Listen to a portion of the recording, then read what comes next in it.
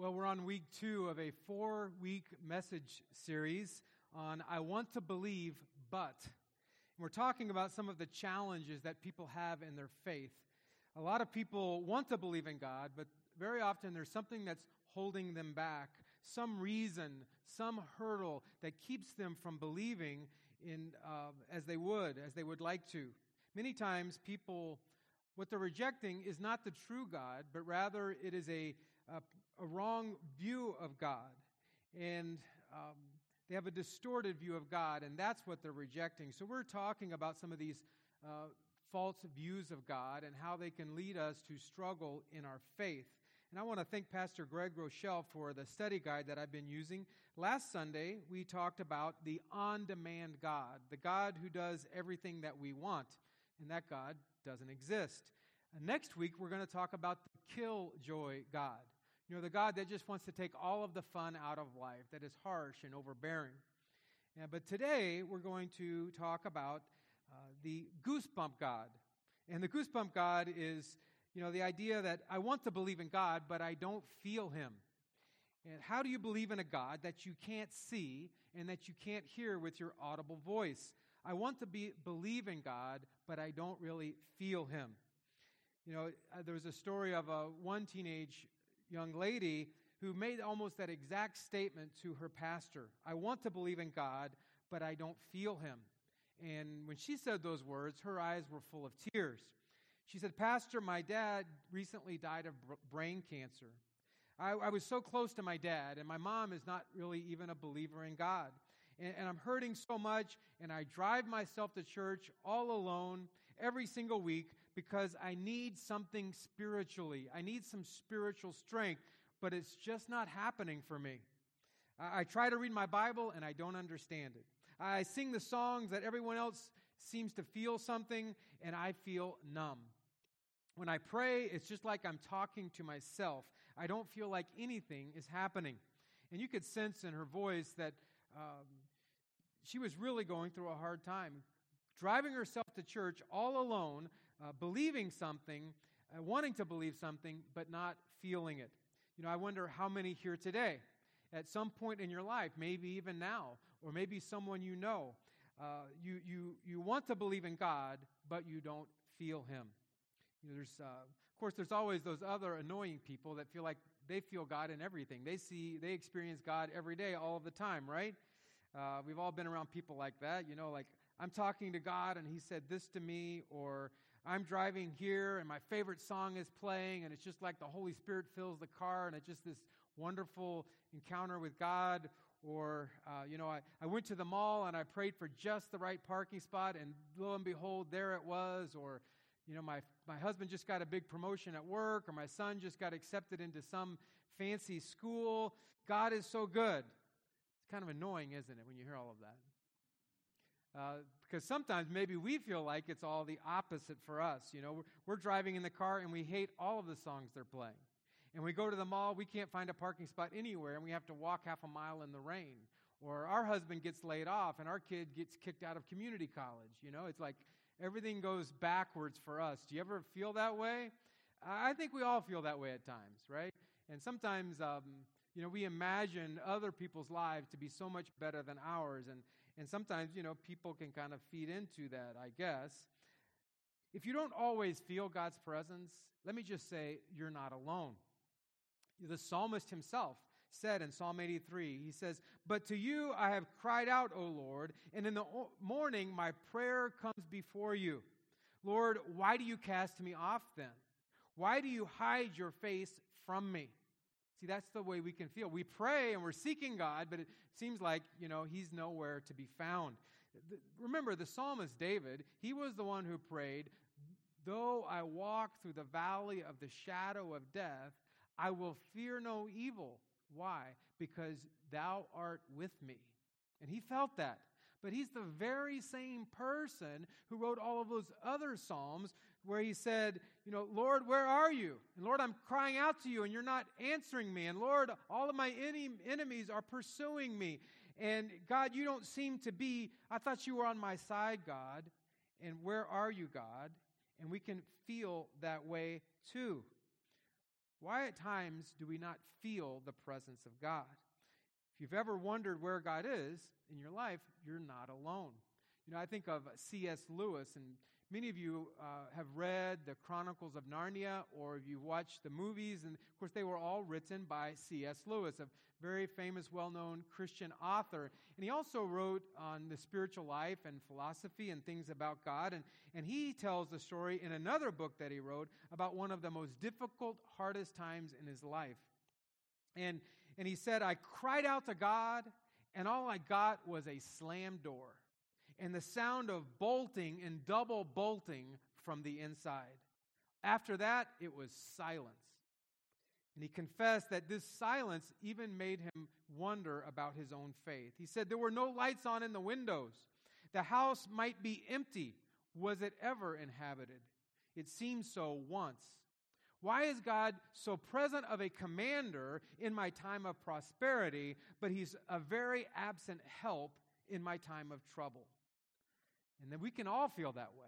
But let me just say this, and I think we sang something like this just a moment ago. Just because God is silent doesn't mean God is absent. And just because we don't see God working doesn't mean that God is not working. So why do we not always feel God? Why do we not always experience God? Well, I want to invite you to look at some possible answers with me. We're going to look in the Gospel according to John, chapter 4. I want to invite you to turn there with me in your scriptures, and we're going to read this story. It's quite a long passage that we're going to read, and I would love for you to read it with me and follow along with me. In the Gospel of John, chapter 4. And of course, John was one of Christ's earliest followers, and there had to have been something very special about Christ, because on a human level, John was his cousin. And for anyone to convince their cousin that they're the Son of God, you're accomplishing a lot, right? Because our cousins know us pretty well, and we can't pull much over on them. So John was very close to the Savior and wrote this gospel account of what he saw and experienced as a follower of Jesus. And we're going to read in chapter 4, and that tells about the encounter of the woman at the well, where Jesus teaches us a lot about God's heart for people who are far away from God. This story teaches us about witnessing and sharing and ministering to others.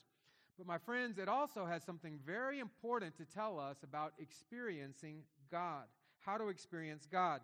And how do we learn about experiencing God? From the pages of God's Word. The Bible, God graciously revealed himself to us in the pages of his Word, and it is there that we find the answers that we need. So we're going to read this historical account together. Are you ready to read the Word of God? Because we're going to read like 30 verses all at once, all right? So you follow along with me, and I know it'll be an encouragement to your heart. John 4, beginning in verse 1, I'll read aloud, and you follow along with me. Therefore, when the Lord knew that the Pharisees had heard that Jesus made and baptized more disciples than John, though Jesus himself did not baptize, but his disciples, he left Judea and departed again to Galilee. But he needed to go through Samaria. So he came to a city of Samaria, which is called Sychar, near the plot of ground that Jacob gave to his son Joseph. Now Jacob's well was there. Jesus, therefore, being wearied from his journey, sat thus by the well, and it was about the 6th hour. So that would have been 12 noon. And a woman of Samaria came to draw water, and Jesus said to her, "Give me a drink." For his disciples had gone away into the city to buy food. Then the woman of Samaria said to him, "How is it that you, being a Jew, ask a drink from me, a Samaritan woman? For the Jews have no dealings with the Samaritans." Although geographically they lived very close, politically and religiously and socially they were very far apart. There was a lot of animosity and just very political differences, religious differences. And besides that, Jesus being a rabbi, being a man, during this time period, they really wouldn't even speak to women in public. But that's the good thing that we know about our Lord Jesus Christ. He didn't care about social constructs and the culture of his day, he tore down a lot of these unhealthy and wrong social, societal barriers. And he was very good at tipping over sacred cows. And he does that right here as he engages this woman in a conversation about God. Verse 10, it says, Jesus answered and said to her, "If you knew the gift of God and who it is who says to you, 'Give me a drink,' you would have asked him, and he would have given you living water." The woman said to him, "Sir, you have nothing to draw with, and the well is deep. Where then do you get that living water? Are you greater than our father Jacob, who gave us this well and drank from it himself, as well as his sons and his livestock?" Boy, what a loaded question. She reached for the most prominent person in their worldview was Jacob. And she doesn't even realize who she's speaking to. And Jesus answered in verse 13 and said to her, "Whoever drinks of this water will thirst again.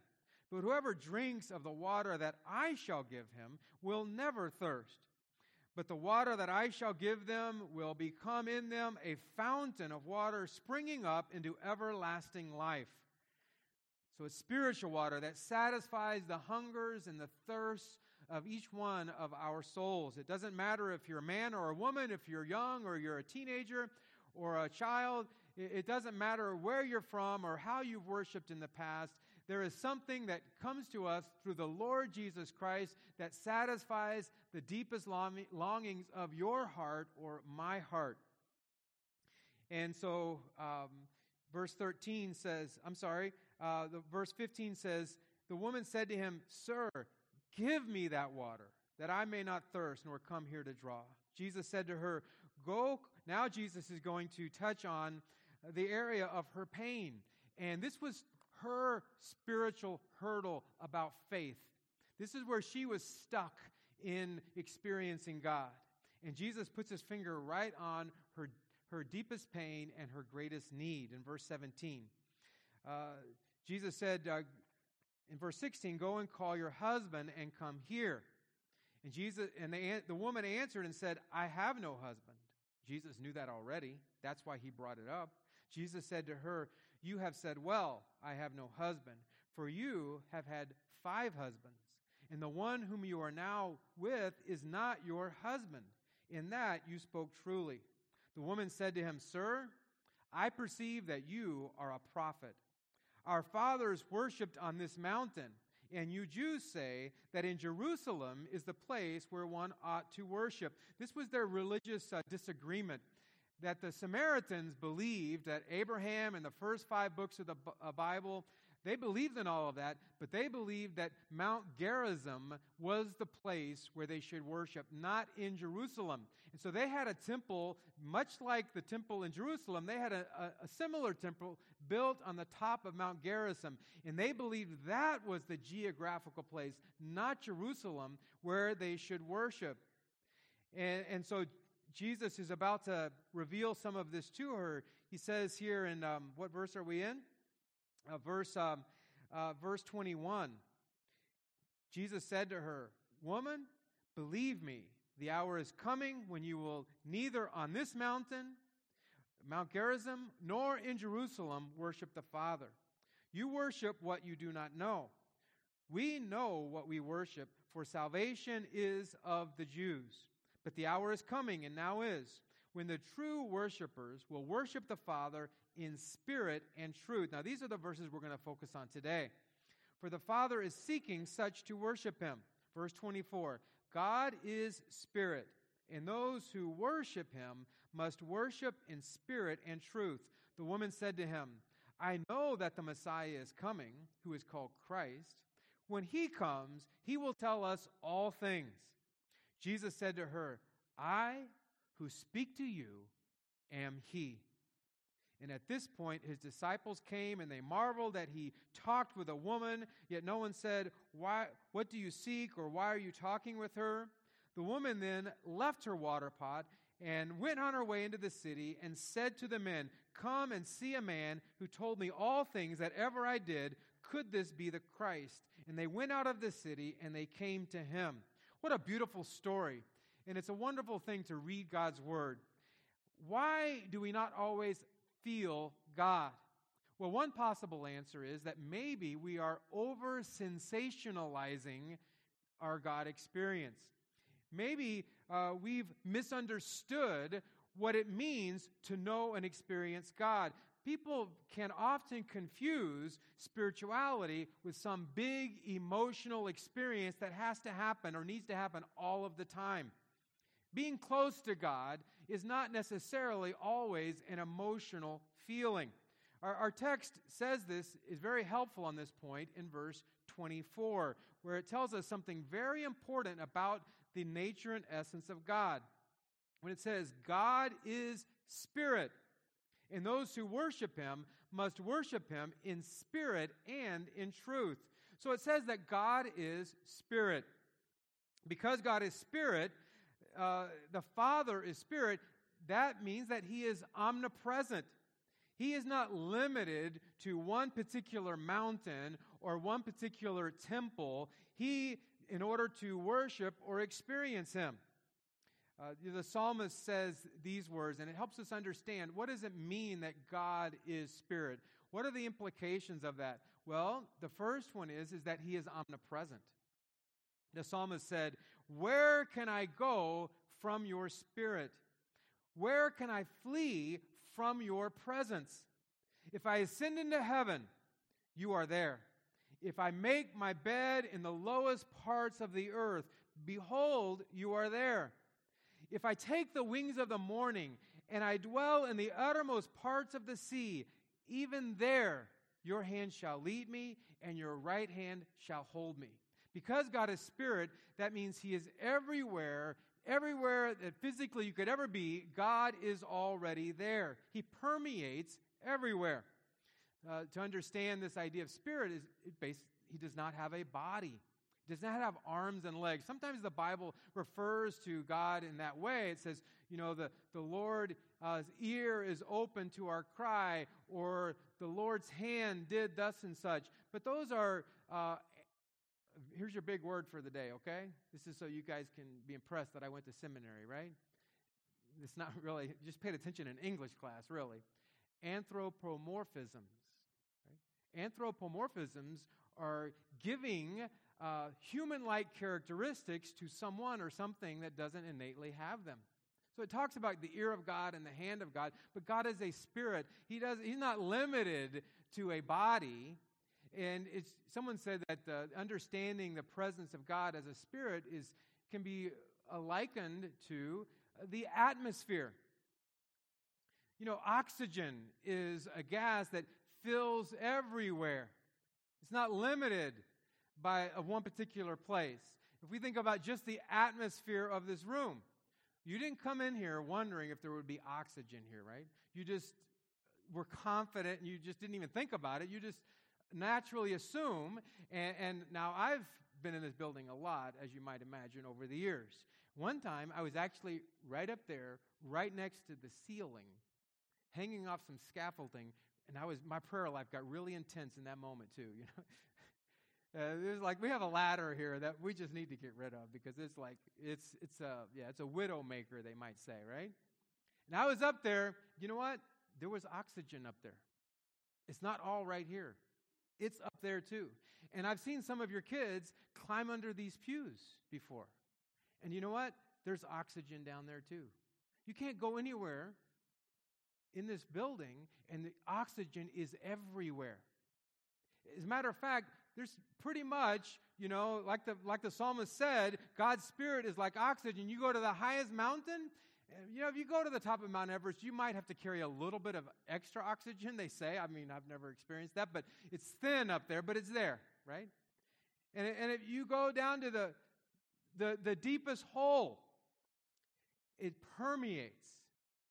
And the very same thing is true about the Spirit of God, that God is Spirit. He is everywhere, so that when you're on a gurney and you're wheeled into a hospital room, God is there. When you go to the funeral home and your heart is breaking, God's presence is there. When you're riding in the back of an ambulance and you don't know what's about to happen in your life, God is there. He is spirit. He is omnipresent. He's with us everywhere and at every moment of our life. And that is a wonderful thing. Something else about the fact that God is spirit, it also means that he cannot necessarily be perceived by our physical senses.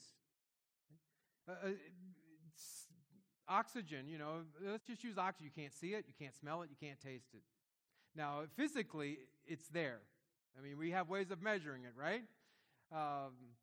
But God's presence is spirit. And by nature, spirit cannot be perceived by the five senses.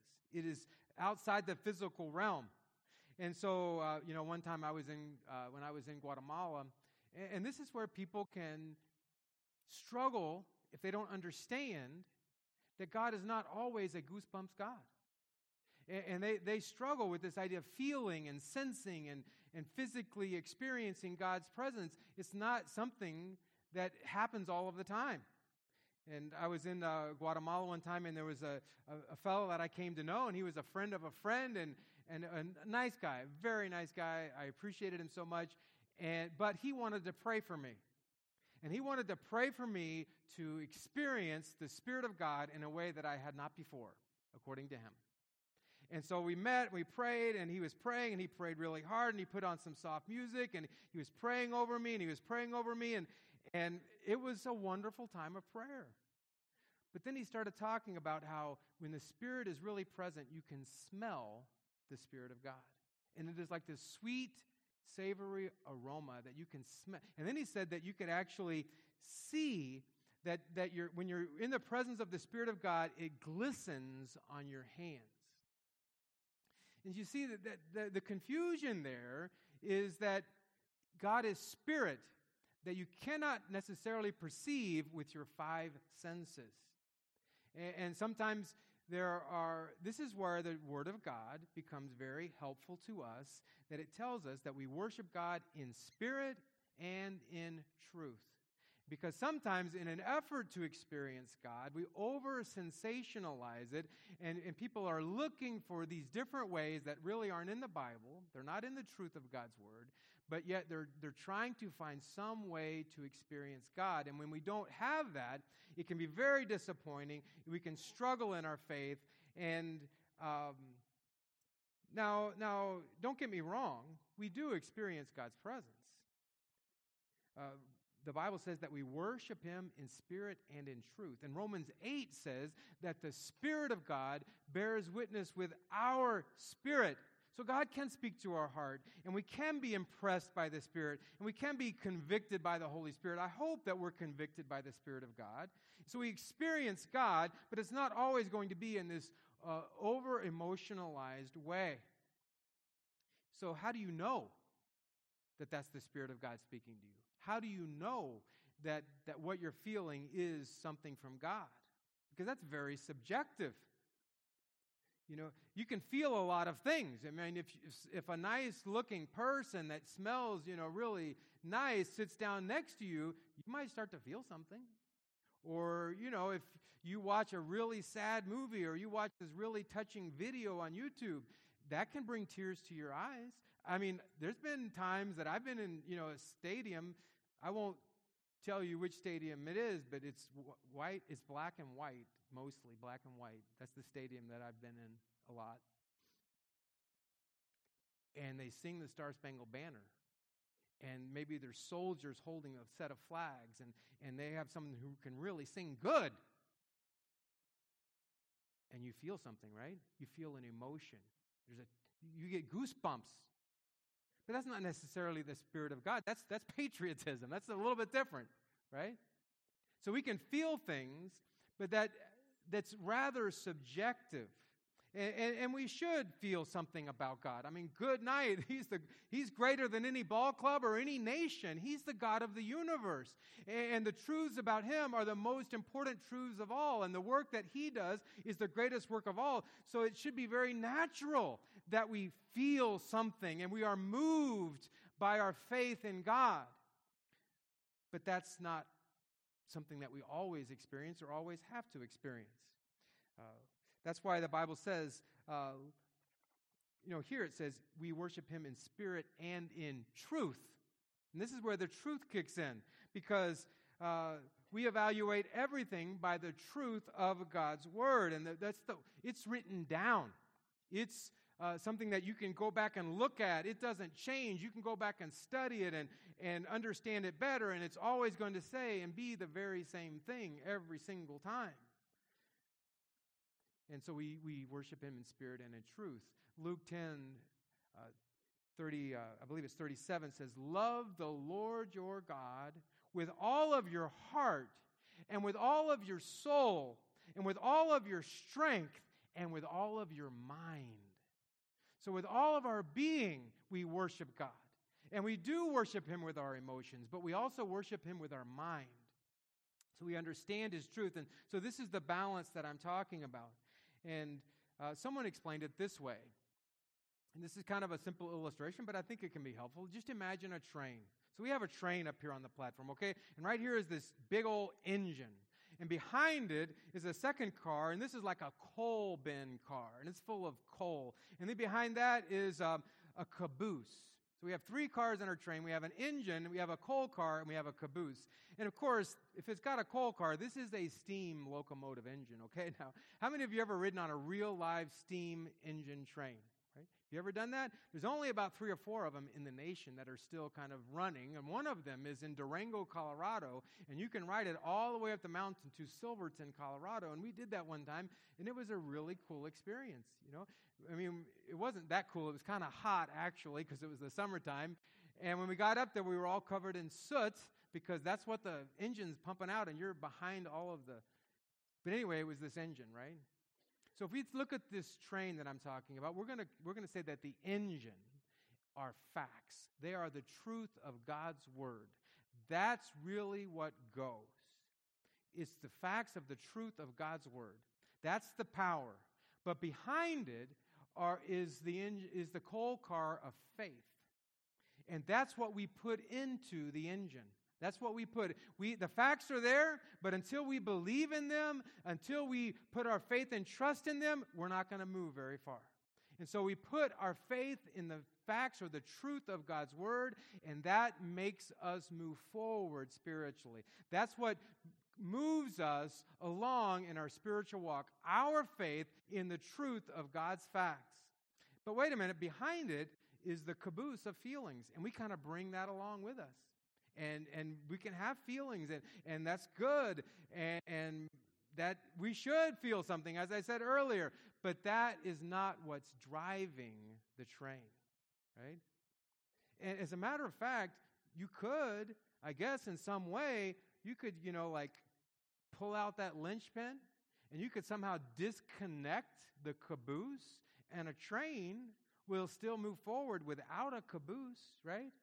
It's just your faith is trusting in and feeding into the truth of God's word, and that is what enables us to move forward, even sometimes without all of the feelings. Now, they're good, but they don't drive the train.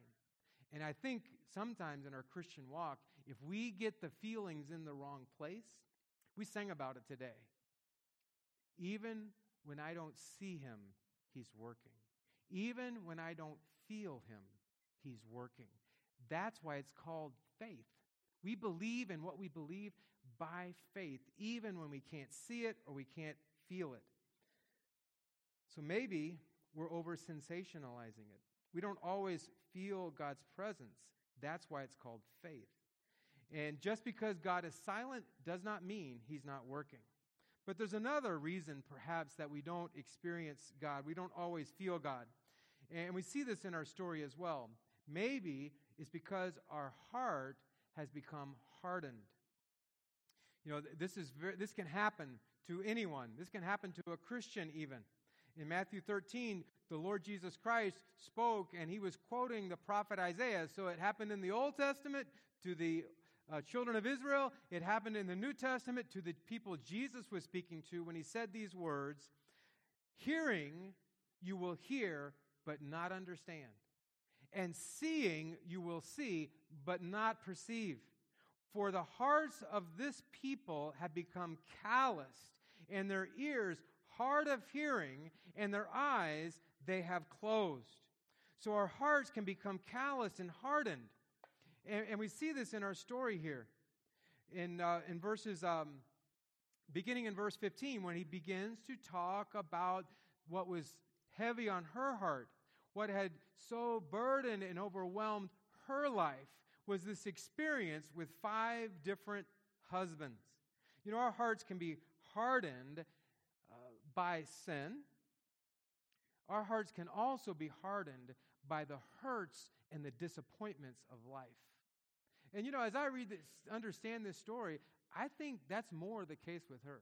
I mean, obviously, we're all sinners, and she had her own set of sins, but the fact that she's had 5 husbands, I mean, in first century Israel and in ancient Israel, a woman couldn't even divorce her husband. That wasn't even a right that they had.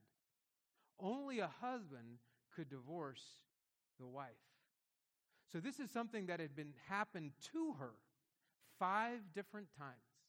5 different, imagine this with me, as much as we can understand, 5 different times she had fallen in love. And she had set her heart on a person. And she had she had given herself to that person with the idea that we're going to make a life together. And 5 different times that person had betrayed her and that person had rejected her. That had been her life for all of her adult life. She had been hurt deeply. And you know, did she have a part in that? We don't know the story. We don't know all of her story. But obviously she was now living with a man. So sometimes the hardness of our life and the disappointments of our life can lead us onto a path of sin. And you know, they can intermingle. That's just human. But both of these were separating her from God, were keeping her from experiencing God. She felt shame. She felt guilt. She felt all kinds of things that made her feel like, I can't be close to God. I can't experience God. And the Lord Jesus Christ knew this. This is the beauty of our Lord and Savior Jesus Christ. Because in His grace and in His love, He comes to us where we are. And there's people in this room right now, and your heart is hurting. And you carry emotional pain and hurt from life. Your father left your family. Your husband was abusive. It could go on and on and on. I mean, I hesitate to say more because I don't want to exclude anyone, because we all have had, and some of you have had extremely difficult things happen in your life. And the Lord Jesus Christ comes to us and He says, don't let that hold you back from believing in God or trusting in God. And sometimes, you know, this is the reality of, you know, we've grown up in church and we've got the church thing, and we go through the motions of the Christian life. And it's not that we're bad people, but there's a lot of pain and there's a lot of hurt here that we have so covered over, we have so pushed down, we have so buried, that we cannot really experience God as we should and as He would want, because our hearts have become callous, they become overburdened, they become, and what did He say? What is the answer here? Jesus said, let's put it out on the table right here and right now. I mean, it was just them two, so it was a private conversation, but Jesus wasn't going to allow the elephant in the room to stay there. He said, let's talk about this. And really, what is the solution to a calloused heart, or to the hardness of life, or the hardness of sin? What is the solution? Do you know what it is? It's talking and it's confession. Isn't that what the Bible says in 1 John 1:9? If we confess our sins, if we agree with God that what happened was wrong, if we acknowledge and admit that sin has happened, or as in the case of sin, if we confess our sins, He is just and fair to forgive us of our sins and to cleanse us from all unrighteousness. And it's not just our sins. The hurt, the emotional pain, the path to heal. Someone said that you're only as sick as your secrets. And the path to healing and getting rid of the calluses and the hardness of our heart. I mean, if you just continue down, you can become a very hard person. And it's really, a lot of times, it's nothing that you did. It was something that was done to you. But what are you going to do with that now? Someone said, you cannot control what happens to you. But my friend, you can control what happens in you. What are you going to do with it? Well, the first step is to confess it, to talk it, to say it. You know, now she had the benefit, okay, she had one up on us. She had the benefit of the best counselor in the universe to help her sort through what had happened in her life. But the Lord Jesus Christ is faithful to use other faithful people in our lives in private conversation just to be able to express and to confess what has happened in your life. Because this can really separate us from God. Someone said it like this. Imagine, we're all Midwesterners here, right? We've been through a few winters in Chicagoland, right? So let's say you're going to go outside, and it's 0 degrees outside. I mean, it's flat out 0, maybe even below. With the wind chill, it's like 15 below. What are you going to do? Well, you're going to put on the best base layer known to man. It costs $80 at Cabela's. This is the best heavyweight base layer, right? And then you're going to put on some Patagonia snow pants and some kind of big parka, and you're going to get all heavy clothes. You're going to get on like snow gloves that have 400 grams of Thinsulate, and I don't even know if they have them. You're going to put on boots that have heaters inside of them. You're going to put on the best hat, and you're going to get all bundled up, and with all of that on, you're going to walk out into 0-degree temperatures. What are you going to feel in that moment? You're not going to feel what's out there. You're not going to feel 0 degrees because there is this huge barrier. There is this huge thing that's separating you from what is out, the temperature out there, right? And in the very same way, God is spirit. He is there. He is present. But sometimes we can't feel God in His presence because we are covered with this heavy, heavy layer of sin and pain. And it's separating us from experiencing God as He would want. Now, quickly and lastly, there's a third reason that perhaps we're not feeling God. We don't always feel Him. And maybe it's because God wants to draw us closer. One of the very first verses that I ever memorized as a young man was Jeremiah 29:13, where it says, "You will seek me and you will find me when you seek me with all of your heart." It's like God's throwing down a gauntlet, right? He said, you're not going to find me if you're looking half-heartedly.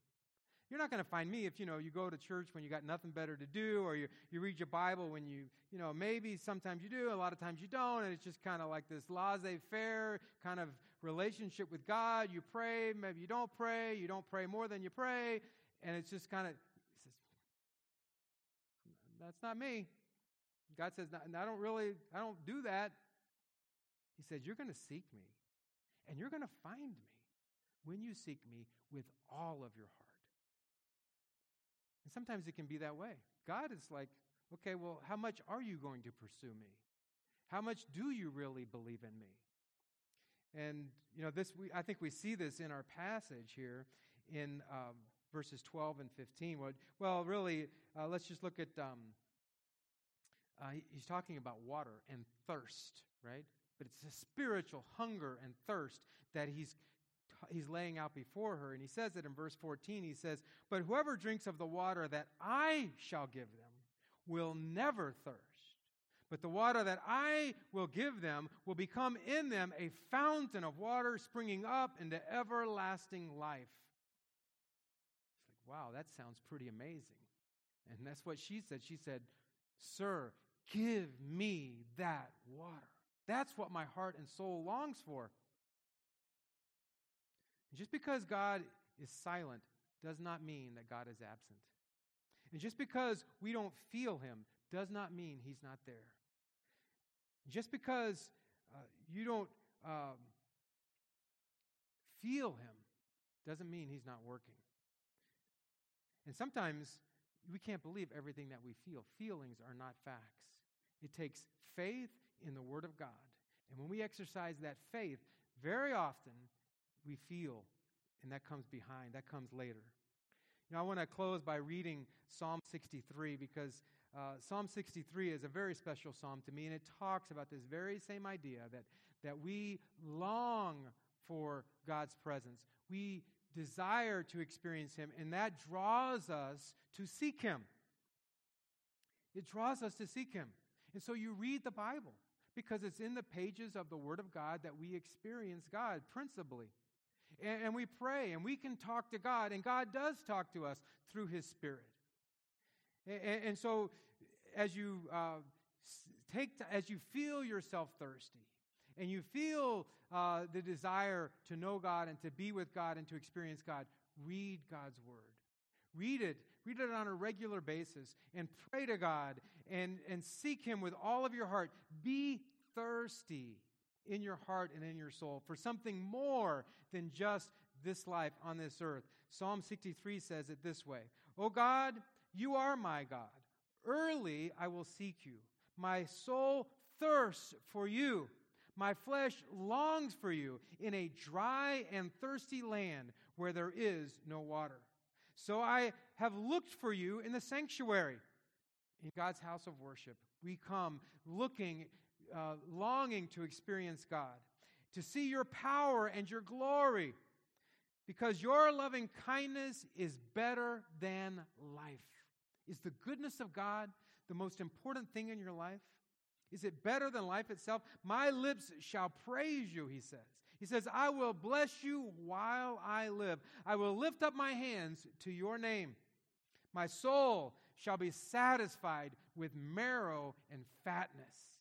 And in that time period, the fat was the most desirable cut of the meat. I mean, it's like, he's saying, like, God, experiencing you is like sitting down to this nice, juicy ribeye steak with a fat cap, and it's all been rendered, and it's crispy, and it's just like, it's like succulent.